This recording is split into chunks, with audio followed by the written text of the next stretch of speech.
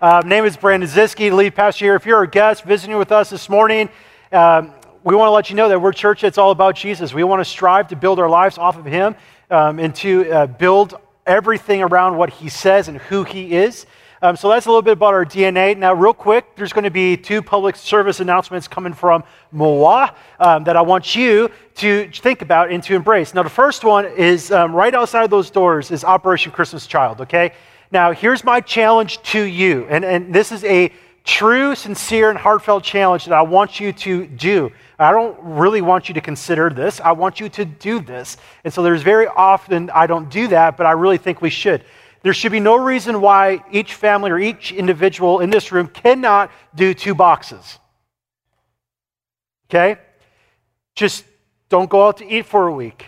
Or stop drinking coffee for a week or 2 and fill up those boxes. If you got kids in your home, do it with them, or grandkids, do it with them. Because our small, it's not even a sacrifice, right, to do this. It doesn't cost a lot to do this, but our effort to be part of Operation Christmas Child is actually a beautiful global gospel thing, because these packages, these boxes are going all around the world to kids who may or may not get Christmas gifts for one, but they get to hear about the message of Jesus Christ. And maybe they've never heard it before. So you get the opportunity to partner with that. And so I want to encourage you to do that. It's a really good thing. I've been challenging the first and second service this, and I'm going to challenge you as well, that I would love for us this year to break the record of how many boxes that have been, stuffed by Austin Oaks Church. I want that record to be broke. I don't know what it is, but I'm sure someone's going to tell me, but I want it to be snapped this year.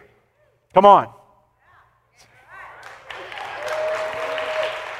You just really can't leave me hanging on those types of things. It just feels awkward. Even if you're deciding not to do it, don't leave me hanging, But secondly, I this is not because I'm vain and trying to be like Superman. It's because I want to stand in support of our children's ministry. If you go across the campus, you'll see a bunch of our kids dressed in superhero outfits and all these things. And they're not doing this because of Halloween. It's because they're doing a series called Superheroes. And the whole idea, and I absolutely love it, is that they're trying to help our kids to understand that it doesn't take a superhero to follow Jesus. It just takes a normal, ordinary, broken person. And they're going through stories of Peter and those guys that just said yes to Jesus and watching him be the hero of the story and in their lives. And as I was thinking about that, I was like, you know what, this morning, that's what I need. It's I need to realize that I'm not the superhero, that Jesus is, and that is sufficient. And so this is good enough for me. I need this for me this morning, but I'm standing with our little ones today. So if you think about it, pray for them over there as God continues to shape and to mold their hearts, okay? So I want to jump into the message this morning, because this morning's message I'm really passionate about, and I believe that if we as a church really grab hold of some of these truths and we start to build our lives upon God's word, we'll start to see a major difference in our homes, our families, our schools, workplaces, and yes, even in the city. I'm absolutely convinced of that because that's what God's word says. And so we've been in this series called Church for Monday. And the premise of this whole series is to help us think outside of Sunday morning, to help us think about how our faith intersects with the rest of the work week, or rest of our week, whatever it is, all the days between Sundays. Because so many of us in cultural Christianity, we start to think, hey, I'm a Christian. Well, why are you a Christian? Because I go to church, as if 1 hour out of 167 hours in your week means you're a Christian. That's not the call. That's not the mission. And we've been talking about this now for a few weeks. The first week we were just saying, listen, our primary calling in life is not your job, it's not your strengths, it's not your weaknesses, it's not the relationships you have. Those are all secondary, and those are all important. We're not downplaying that, but they're secondary. Your primary calling as a follower of Jesus is just that, a disciple, a follower of Jesus, and everything else is the environment by which you live that calling out. So that means every opportunity in your life is an opportunity to follow Jesus closer or to serve. Every moment, every second, everything that you go through matters. Your Mondays matter. But we need to bridge this gap. We need to move beyond what happens here, stays here. We need to take what happens here and use it as fuel to propel us out for our Mondays. And so that's why we hear the call about carrying our cross and being yoked with Jesus. Now this morning, what we want to dive into comes in the form of a question. And I want us to be honest and I want us to be courageous in our assessment of our hearts. So here's the question. What are you building your life on? Okay? Sunday school answers are not permitted unless it's right, the truth. But just don't give me the right answer. I want an honest answer. What are you building your life on? The way I like to talk about it is in the phrase of a story. Like, whose story are you living out? We live by stories. We think through stories. Like, that's kind of how we see our Mondays. Mondays make sense due to the story that we believe we are living. So, what are you building your life on? Whose story are you living out? Whose story are you part of, okay? So, I love stories. I love what stories do to our hearts. I believe, in fact, scientists have even showed us this, that humans are hardwired to think in stories.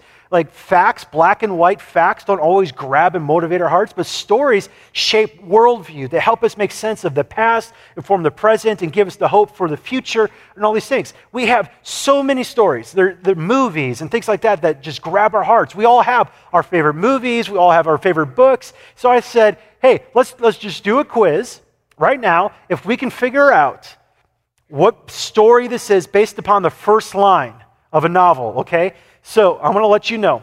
First service got all but one.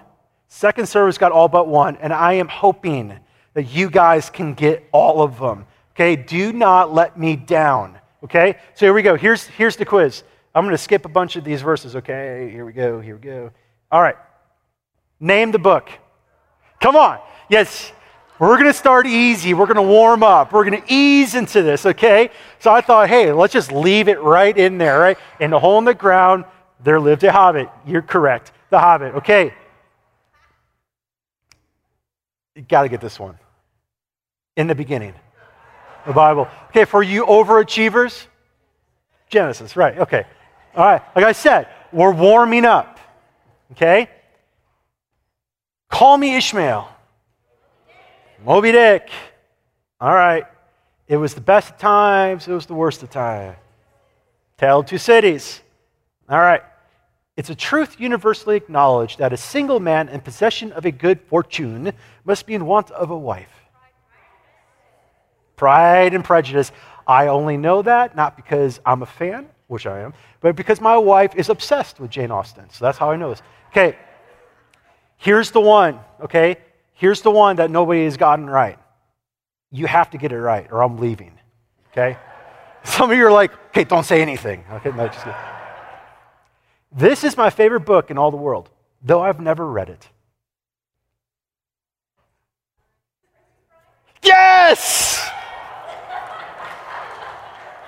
I get to preach. I knew it. We love stories because stories shape and inform so much. Like all of these stories, we know the plot, the narratives, and the characters, and there's things that transcend those stories that speak into our realities that help us make sense of things, right? But the reality is, like, now let's just bring this into real tangible living, our own lives. We live out a story, and our Mondays will not make sense without a story. So I got to ask this question. Am I living out the best story? What is the story I'm living out on Monday? One of the ways to think about it is the why. Why do you do what you do? Why do you go to work? Why are you in that profession? Like, you got to start thinking about all these things, what drives that motivation, okay? And so maybe some of your stories, you might have some storylines in your story that could be filling in some blanks like this. And this could help you identify which story influences you. If I only had blank, then I would be happy. If that's a storyline that you find influencing your Mondays, maybe your story isn't big enough, okay? Some of us might be saying something like this. If I was free to able to do this or that, then I would be happy. Then I would be content. If I had success, then I would find meaning and purpose in my life. Some of us might be in the relational story, thinking, if I had this significant relationship or this partnership or whatever it is, and then I would find meaning and fulfillment in my life. Or some of us are really caught up in a self-pity story. If only they would do or stop doing this, then all my problems would go away. Like, think about this. What story influences your Monday? Absolutely important. And the reason why I'm bringing this up is because we just need to face the brutal facts. And it's not brutal, it's actually a really helpful thing that nothing will make sense until we find our story in His story. How much do we allow culture to influence what we do on Monday and Tuesday and Wednesday on our relationships? How much sometimes do we allow our own logic and reasoning influence what we do and how we see life? Well, I'll make my own decisions. I can call my own path. I can do all this stuff. And we fail to remember that the Bible says that there's a way that seems right to a man. But in the end, it leads to death and destruction.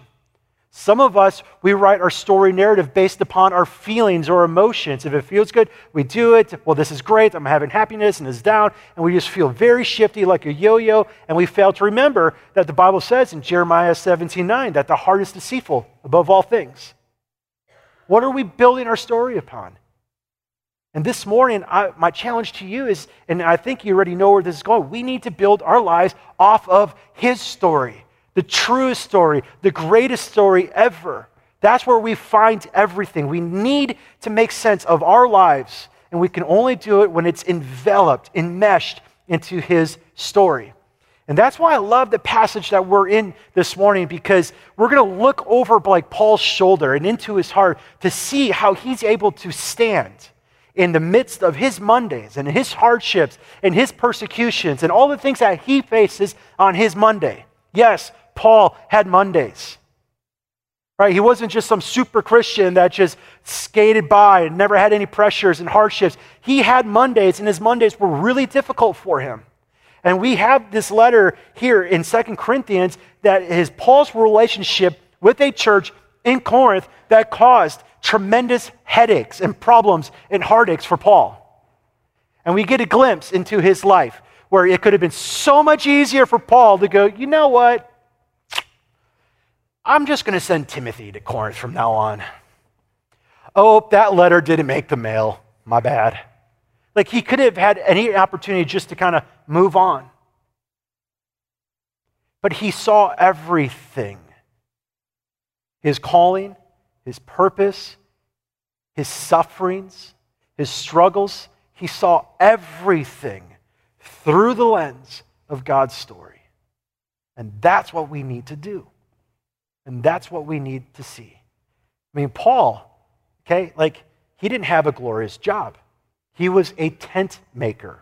That's how he made money. That's how he got his ends met, right? And he was a tent maker because he didn't want to be dependent upon these young infant churches to provide for him, but he also uses an opportunity to network and to get into communities to tell people about Jesus because he understood that his primary calling was to live out the gospel. Now, before Paul lived that story, we see in Acts that he was living a completely different story. One that he thought was right, one that he thought was sure, one that fed his passion, and he thought that he was advancing amongst the ranks. Then one day, on his journey to Damascus to arrest and persecute more people who are following Jesus, well, so-and-so meets him. He doesn't know. A bright light knocks him off of his horse, and he goes, "Who are you?" And Jesus goes, "It is I, the one who you're persecuting, Jesus." And at that moment, Paul's story completely was transformed. And at that moment, Paul forever saw his story enmeshed right into the gospel story, into God's story, and it changed everything. So here's my question. Here's my question. How well do you know God's story? How well do you know His story?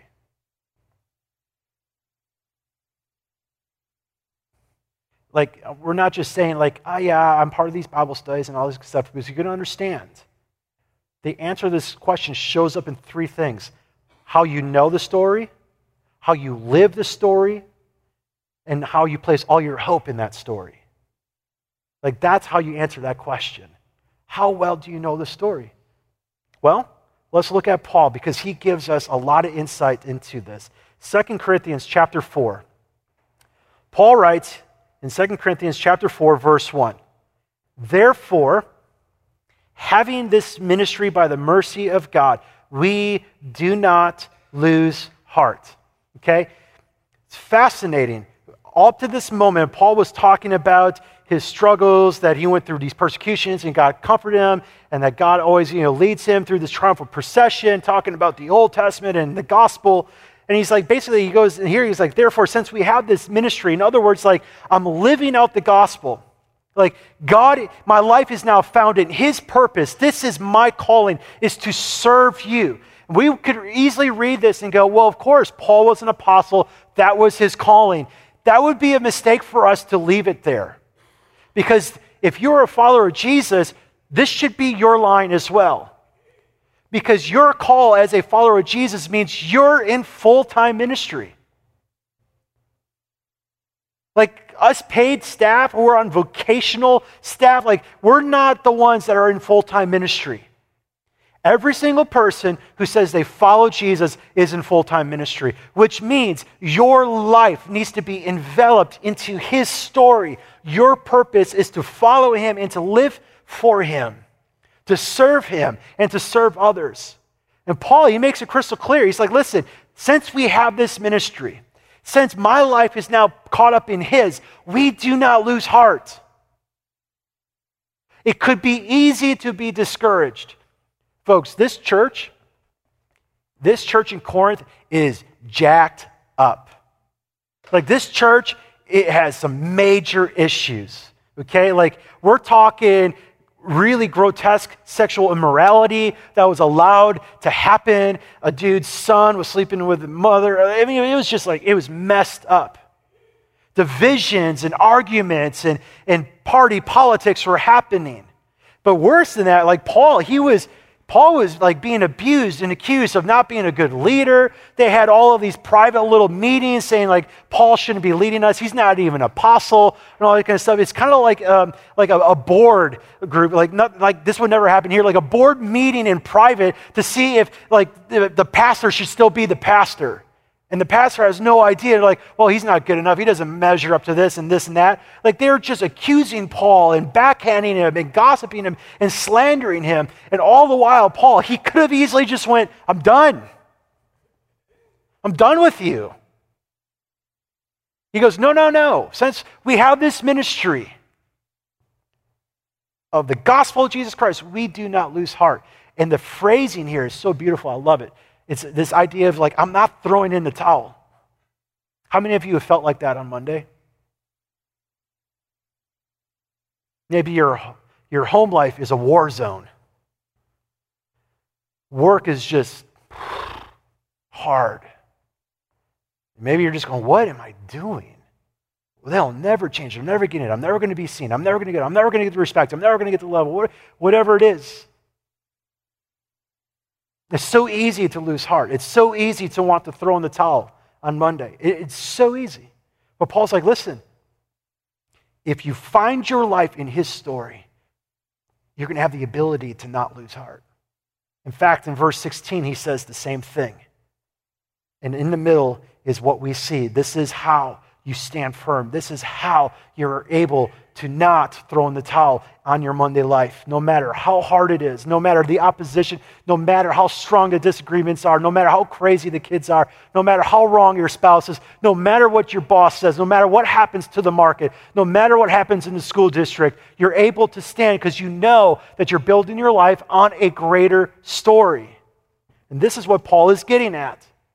And in verse 2, he goes on, he's like, we have renounced disgraceful, underhanded ways. We refuse to practice cunning. Like, we are not building our lives on any other secret way. We're not going to be like everyone else. We're not going to deceive you. We're not going to manipulate God's word for our own gain to try to get our own advancement. See this connection? He's like, we're not going to tamper with God's word. Like everything that we are and everything that we say and everything that we live by is off of his word. But by the open statement of the truth, we commend ourselves to everyone's conscience in the sight of God. Verse 3, and even if our gospel, if our message, the good news we're telling you is veiled and you're not getting it, other people aren't getting it, it's only veiled to those who are perishing. I love what Paul says. He's like, we're not telling you anything other than God's word. Everything that shapes what we do, everything that influences the decisions I make, the reason why we're not losing heart and the reason why we're not throwing in the towel is because of God's word. And we're not going to tamper with it. We're going to set it before you because it's the truth. And I love what he says.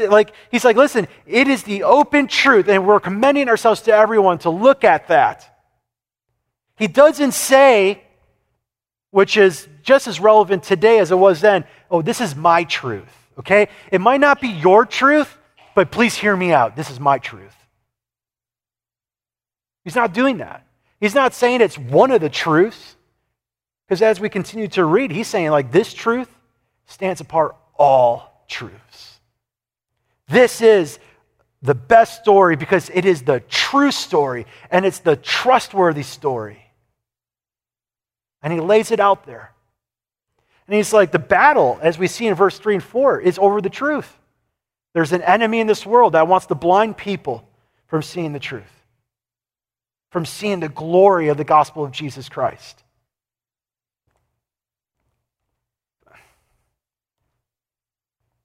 What a gift that God has given us. I mean, there's nothing magical about the binding and the paper. It's what was written here in space and time. It came from the mouth of God, who with a single phrase can speak anything into existence. And he goes, I want you to get it. I want you to see my heart. I want you to see how to bring you back from death to life. It's here. Look at me. This is how you build your life. This is how you're going to stand. This is how you're going to flourish. Look here. Folks, I think sometimes we forget that this is God's word. And I love the way Paul writes about this in 1 Thessalonians chapter 2. To the church in Thessalonica, he gets this little moment where he's just like, you can see his heart just going, I thank God for this, right? I thank God constantly for this. That when you received the word of God, which you heard from us, get this, I love this. You accepted it not as the word of men, but as what it really is, the word of God, which is at work in you who believe. It's like Paul's like you heard the word that came from us and you received it, not like it's my words, like I'm just throwing out these pithy pastoral statements and my own philosophy and my own interpretation. It's like, no, you received it as it really is, the word of God, and it's at work in you who believe. Here's what's phenomenal about this book. It's not only a book that God has given us that we can read, but I'm telling you, it's a book that reads you better than you read it. It reads you. How many of you ever felt that? I think sometimes that's why we don't want to read it. We're like, could you not meddle right there? Because that part kind of hurts, right? It knows your heart. It knows your thoughts. It reads your motives. It reads your desires. It reads your idols. It just starts to weave and speak and convict of sin and righteousness and encourage and stir up hope and faith and love and good deeds and all the other things. It reads you. Why? Because it's alive and active. This is the written word, but it's really the living word, which is Jesus. It reads you. It gets you. It understands who you are, how you're formed, what you're made for. But not only that, through the power of the Holy Spirit, when He opens our eyes, it transforms you. There's nothing else like it in the world. Nothing at all. So we need to not compartmentalize our lives, but as we learn to build our lives on the Bible so that way we can live faithfully on our Mondays, we have to see everything in our lives through the lens of Scripture. It has to be our filter in how we see our relationships, our work, our bottom lines, the classrooms, our classmates, our spouses, our grandkids, everything. I love the way C.S. Lewis says this. He's got this quote in one of his books. He says, I believe in Christianity as I believe that the sun is risen, not because I can just see it, but by seeing it, I see everything else. I love that. He's like, I believe in Christian, just like I believe in the sun is risen, not because I see the sun, but also because as I see it, I can see everything else. That's what happens when we build our lives on God's word. It illuminates every aspect of your life, which means your Monday. Everything. So here's the question. How well do you know God's story? How often do you spend time in God's word? Are you a forever student of God's word? Or have you been there, done that, read that chapter, read that Bible study, read that book 6 times over? Do you have a discipline of spending time in the word? Yes, a discipline, a habit, a pattern of letting God's word read you as much as you're reading it. I get it. There are seasons when you're like, I have no time. I got 3 kids at home, and I got to run a dance and soccer and basketball and this and this. I don't know when I'm going to get to it and all this kind of stuff. Listen, there's seasons where it's hard. Absolutely. But you're still going to have to be creative in how you find time. Because if this is God's heart for us, and this is where we learn, like Jesus says, to be the wise builder, to build our lives upon the rock, the foundation, to hear the word and do the word, if that's it, and he's giving us, isn't this the most important thing we have? This is where we get to learn more and experience him more, right? This is it. And a lot of times, like, and I'm one of the people that would say this. So I'm admitting my own guilt here as well. But a lot of times people who come up to me like, oh man, I just have no time. And I'm like, come on. Let's just be honest. We all have 24 hours. Let's just be honest. So do you know what happened in that episode of that movie last night or that TV show last night? Like, oh yeah, You're like, you have time. Not trying to guilt anybody, but it's just like, what do we value more? What do we see as important more? Like, we shouldn't be coming to God's word because I have to. It's because we understand our calling. Therefore, since we have this ministry, we do not lose heart. Everything that Paul did in this passage was based upon God's word. It's how he saw his life. I mean, God's word is so profound. Paul says to Timothy, a young, growing pastor, all scripture is breathed out by God. It's profitable for teaching, for reproof, for correction, and for training in righteousness. It's amazing. It covers everything and every angle in our lives. So not only do we need to know the story, but we have to learn how to live the story. Right? Because it's one thing just to know a bunch of things. We can know a bunch of stuff, but it doesn't really mean much until we learn how to live it out. So like Paul could simply say, it's like we don't lose heart, but is he really living this out? Absolutely, Paul is. So let's take a glimpse into how he does that in verse 7. Paul says here in verse 7 of chapter 4, he goes, we have this treasure in jars of clay to show that the surpassing power belongs to God and not to us. And like, how does Paul know what this treasure is? Because of the gospel. And I love what Paul says. He's like, listen, I know who I am, and I know who you are. You and I, we're just jars of clay. That's all we are. We're nothing fancy. We're vulnerable to external environments. We're easily broken and cracked. We're fragile. There's nothing there. Like, there's nothing we can do. Our storylines aren't going to change this. But what's awesome is the treasure that's inside of this jar of clay, which is the living word, which is Jesus. So when that's what shows the surpassing power. Like, that's how I don't lose heart. That's how I live this out. It's understanding that it's him in me and not me. You see the difference? It's like, which story are you living out? And he continues because Paul's like, it's like, listen, my life is not easy. I mean, if you understand, like, you can go to chapter 11 of this letter, and you can go, woof. Yeah, his life is not easy. How do we live this out?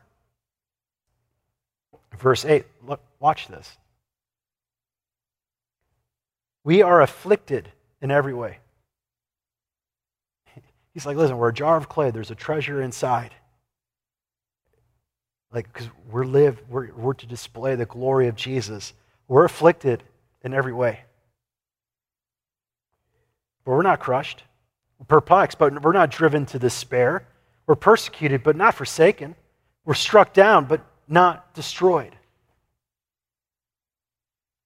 Does that sound like Monday? And Tuesday and Wednesday? Pressures and things are coming from every angle, and Paul's basically saying, in a lot of ways, to them, it's like, you guys are making me feel this. But he goes, yet I know. I'm not despairing. I'm not losing heart. I'm not throwing in the towel. Because I know what's in here. I know what I'm living for. I'm living my life for him. So it doesn't matter.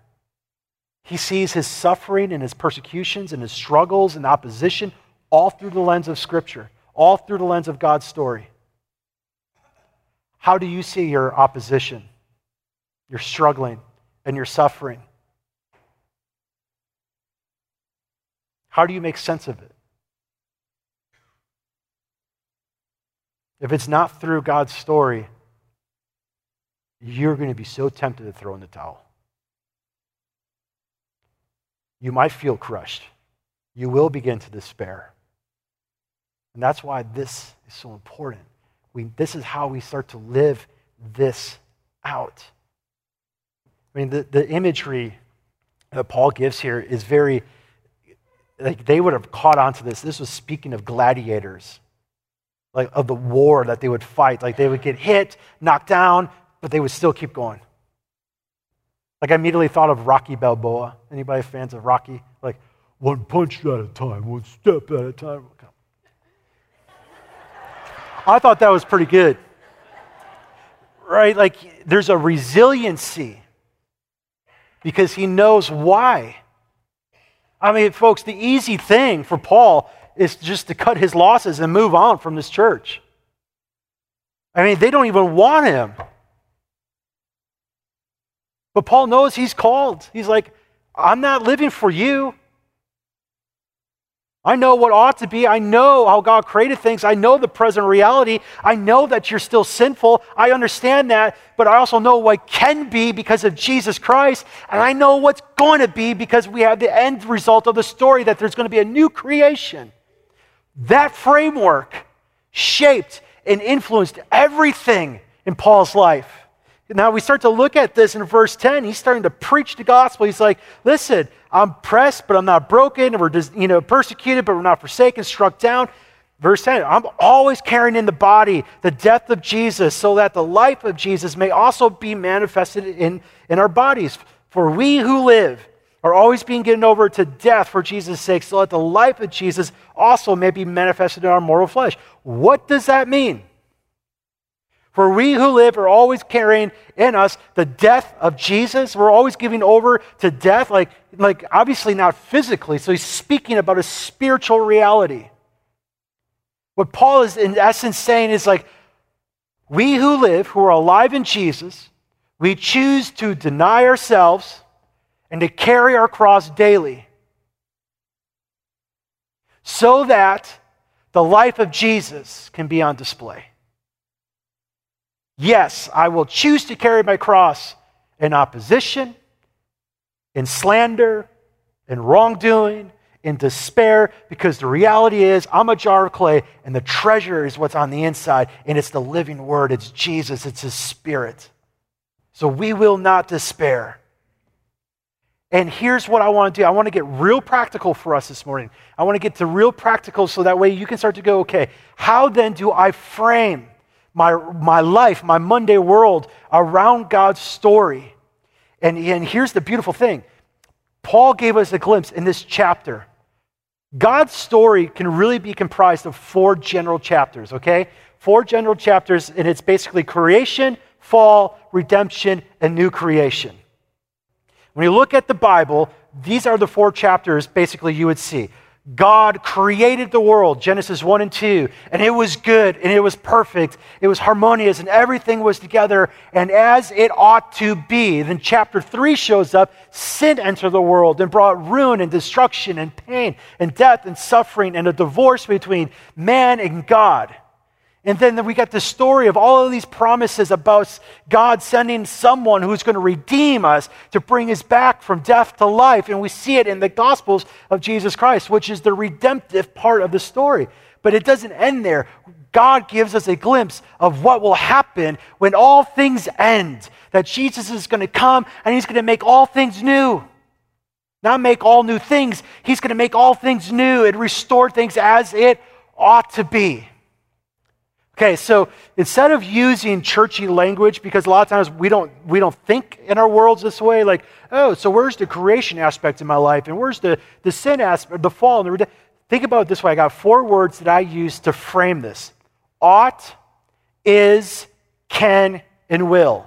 Ought, is, can, will. Okay, like those 4 words will help you think how this can frame your world. Okay, and Paul actually does this in this chapter.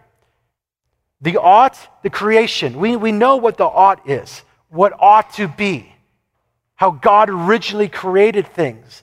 And we all know, humanity knows, this is great, literally, humanity knows that there was or should have been a created order that was right, and we use it in our language. When you see something completely unjust and wrong and just disgusting, or maybe a brokenness, do we not say things like this? That's not how it ought to be. Well, what's the ought? We just instinctively know that there's something wrong with morality, that there is an original creative thing. And Paul, he speaks of creation in this passage because he understands the story of God. But there's also this part of is. It's now broken. This is what it is. As Paul's writing to this group of people, he understands that the battle is for the truth, and that there's an enemy going on to keep people from seeing the truth. To some it's veiled, to others it's not, and it's those who are perishing and not perishing, and Paul gets that. And so he doesn't panic, he doesn't get mad at people, he doesn't take offense, because he understands that we're living in a broken world. This is what it is. I know what it ought to be, but here's the reality. And he keeps moving forward. He doesn't lose heart because of what can be. He's like, listen, I will suffer on your behalf. I will continue to carry my cross. I will continue to lay down my rights for you so that you can see Jesus in me.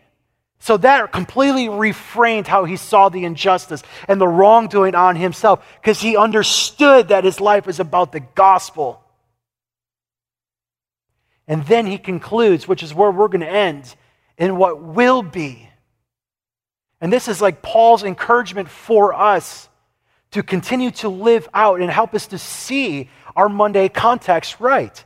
So look at verse 16 for a moment. Paul says again, so we do not lose heart, though our outer self is wasting away, our inner self is being renewed day by day. Now, verse 17 is just like, really? For this light and momentary affliction is preparing for us an eternal weight of glory beyond all comparison as we look not to the things that are seen, but to the things that are unseen. For the things that are seen, they're transient. They're just a mist, a snap of a finger. That's all they are. But the things that are unseen are eternal. I read that and I'm like, Paul, are you mocking our hardships, this light and momentary struggle or affliction? Paul's like, no. If you understand the story of God, that's how you see it.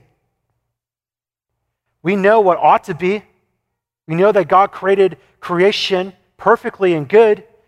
And we know what is. Sin came and ruined things, so it's wrong. And God came to change things, what can be through the gospel of Jesus Christ. Dead people can be made alive. Relationships can be restored, right? Like that's what can be. But yet we also know that we're not going to experience the fullness of everything now.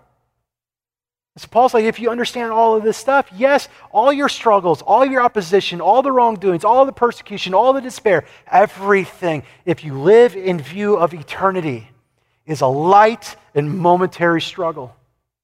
That doesn't downplay how hard it is. But if you understand the story, you know that because it's achieving for us. I don't even know what this phrase means. An eternal weight of glory. I could guess. I could throw out some, theological seminary words at you that I was trained in, but really we don't know. All we know is what Paul says next. That is beyond all comprehension. I'm like, yeah.